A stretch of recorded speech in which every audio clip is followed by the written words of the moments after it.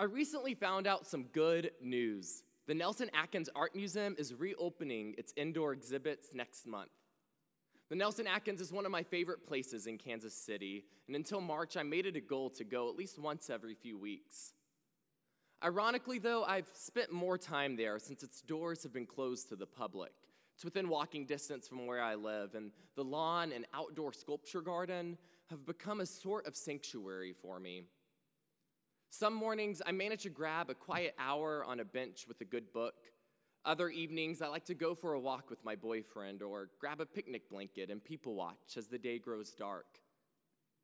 A few weeks ago, we were out on one of those cool evenings earlier this month, and the place was crowded. There were packs of people working out, families picnicking, couples pouring glasses of wine, and friends throwing frisbee to one another.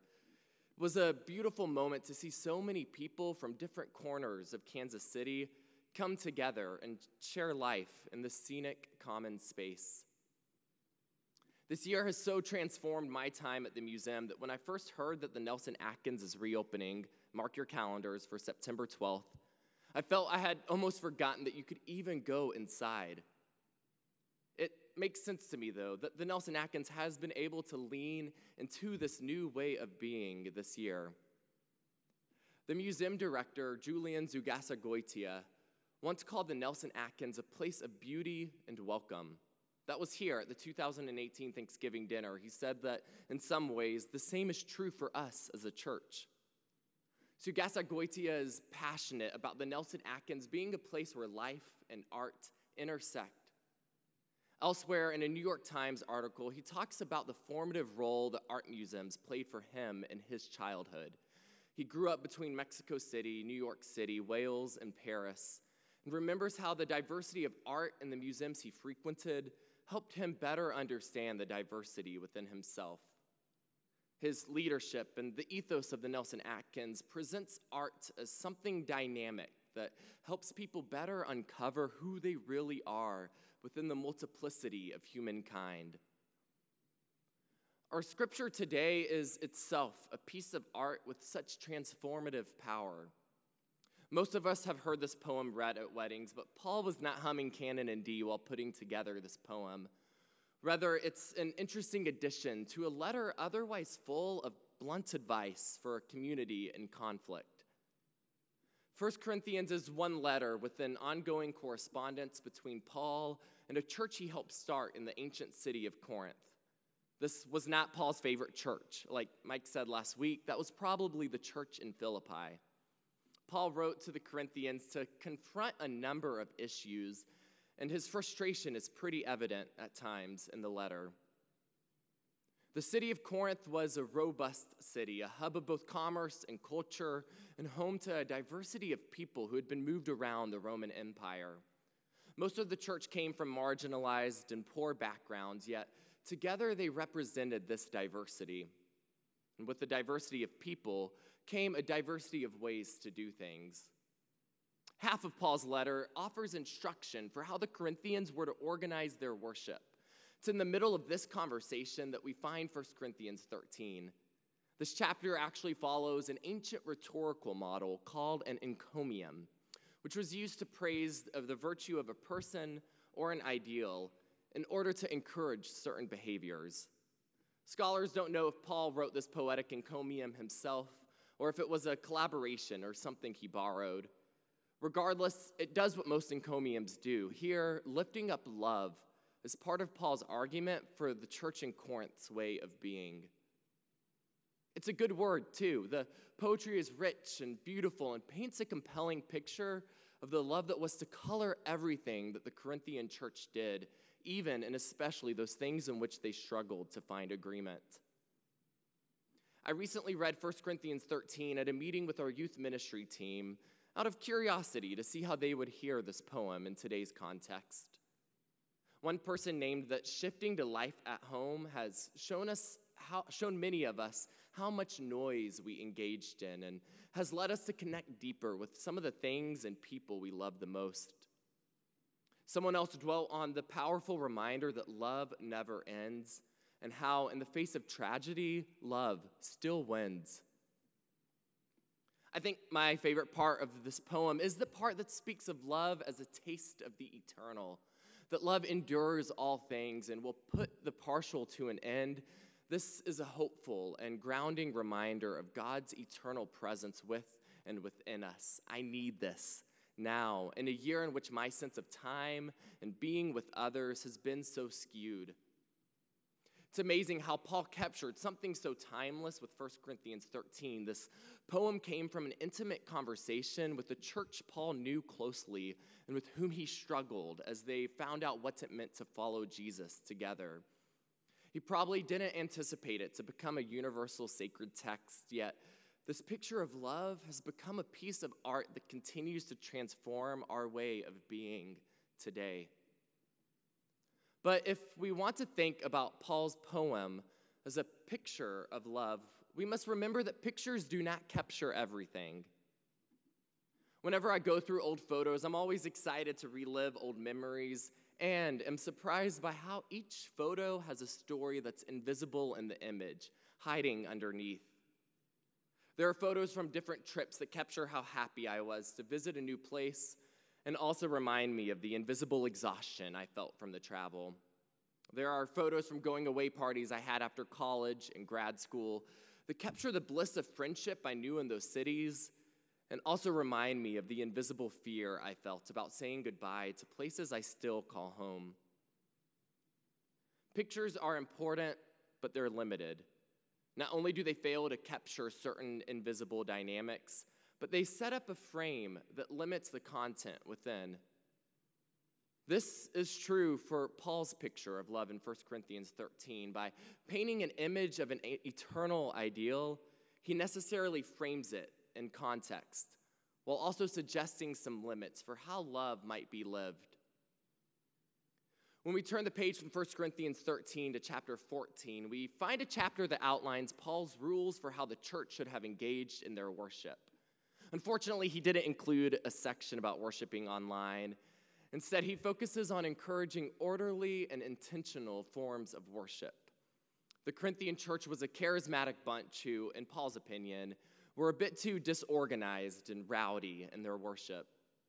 This chapter contains important wisdom, but some troubling advice is also present.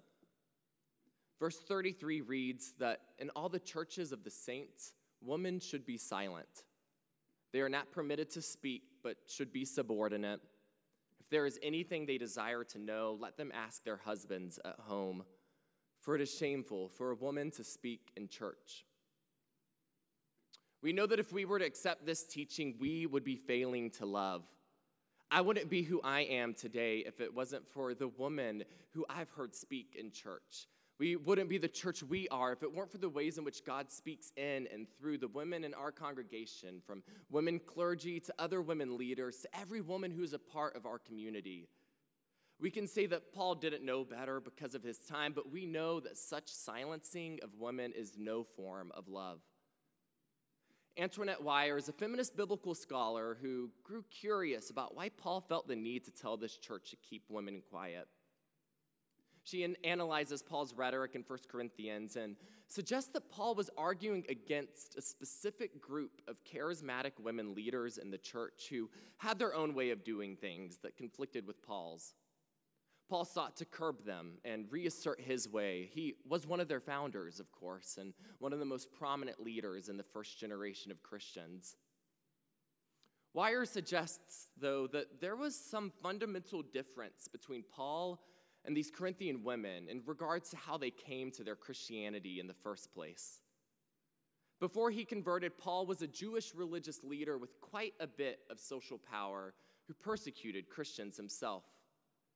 Joining in the Jesus movement required dying to his own power and privilege. Before their conversion, however, the Corinthian women were poor, marginalized, and lacking in any of the social power Paul knew. Joining the Jesus movement for them was like rising to new life in Christ, who represented a way to overcome the world that had only ever held them down. Paul and these women both experienced the same Christ, yet they came from different points and were transformed in their own ways. Paul, after painting a picture of love that does not insist on its own way, turns around and tries to encourage others to conform to his own image of love. There's a quote etched onto the top of the main building of the Nelson Atkins that reads, "The soul has greater need of the ideal than of the real." I like this quote. It names the power of art to bring us into an encounter with the ideals that inspire us and make us human. But while we need the ideal, it can't be divorced from the real. Again, the Nelson Atkins does this well. Like the life lived on its front lawn, it doesn't lock away ideals behind dusty glass with defensive docents. It creates a place where people can bring themselves to the art and the ideals within and discover themselves afresh from the encounter. The ideal thus interacts and intersects and truly transforms the real. In 1 Corinthians 13, Paul paints a picture of the ultimate ideal, love. Yet he expects the Corinthians to conform to his picture instead of listening and learning and letting them paint a picture for themselves. He fails to connect the ideal with their real and hampers its full transformative power. Ironically, I think that Paul offers himself a better framework for thinking about love than as an ideal we can ever adequately capture within a picture. In verse 12, Paul is saying that love is something that can only indirectly manifest in our lives. Love is eternally dynamic and endless, and our experience of it is essentially indirect, like seeing in a mirror in obscurity. Yet the interesting thing about comparing love to a mirror is what it takes to best see someone else's reflection. With a picture, you take a camera and you point it at someone, capturing a static and unchanging image. With a mirror, if you really want to look at someone else, they must come close and stand next to you so that you are both in the same frame. Love is like this. To love someone is to see them in the same frame as yourself. Love isn't something we do to or for someone. It's something we do with another. It requires getting close enough, even if it's uncomfortable, so that we can be transformed together. We know this as Christians who talk about a God who so loved the world that they became a part of it.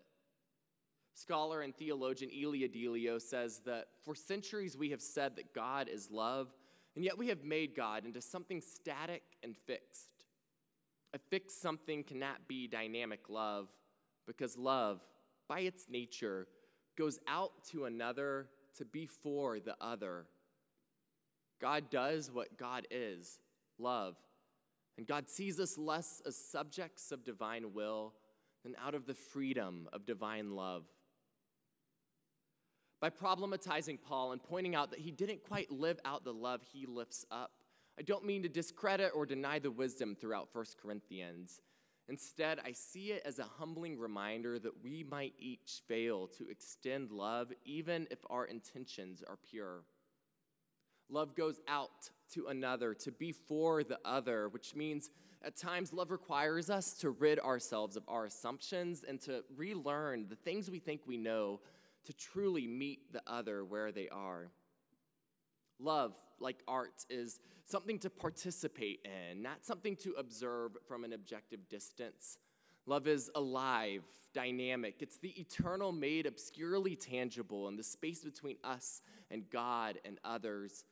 It's not an object we mindlessly worship or a tool we use to make others conform to our way of being. It's a dynamic mirror that invites us into new ways of being as we enter into the frame of mutual transformation with another.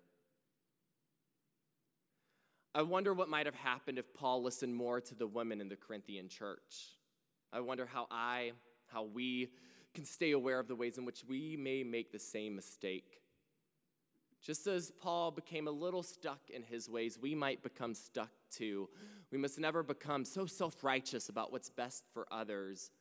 We must strive to lift up a love that functions like a mirror, a love that sees ourselves alongside others. I recently heard a story from a friend who was willing to get close enough to someone else, even though it was uncomfortable, and how it transformed them both. This friend recently completed an AmeriCorps program and spent 10 months with a cohort of other young adults serving in different parts of the country. Each of these people, though of similar ages, came from different backgrounds. My friend grew up in an affluent, mostly white suburb here in the Midwest and had known relative privilege, especially as a white man himself. His new friend that served with them was neither white nor a man and grew up in a less wealthy urban neighborhood in a coastal city. There were times as their friendship developed that my friend would say something that offended his new friend, an insensitive joke or a mindless comment, but instead of just ignoring him or quickly telling him to shut up, which she had all the right to do, she engaged with him. She talked about why she felt the way she did, and they talked more about the world from which they came. My friend learned more about his own privilege and realized prejudices he didn't even know he had, and his friend grew grace and patience for this person that might have represented so much of the world that she struggled against, but who was now her friend. They both looked in the mirror of love, saw themselves in the same frame, and were transformed, not being conformed into the same person, but rather both being able to be more fully themselves. I want to close with a portion of a contemporary poem written by a dear friend and spoken word poet, Rai Lene Booth. The poem, Love, God, addresses the ways that she's felt more worshiped than loved by people she's dated in the past and questions if God ever feels the same way. Like, look, what a fan of God's I am, as if fans were what you wanted, prayers that don't listen, that don't see. This poem erupts at the end and captures how true love participates with, not objectifies the other.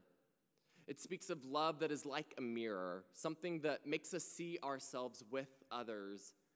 And it invites us to consider the dynamism of a transformative, eternal love that can heal our broken hearts in a broken world. It reads, Love, God, I watched myself, the object of worship, an icon, a picture of God, but not God. God, how quickly we fell off that pedestal. Hello, God, as we tumble down the tower of everyone's expectations. Our bloody feet smile as we reach the ground. And God, in their sacred body, whispers, do you think they can see me now? Will they stop pretending they understand? A wink and God and I are off in separate directions. Our feet become water to the cracked ground. And I, peeling the pictures of God out of my eyes, wake up with an unnameable taste in my mouth. Amen.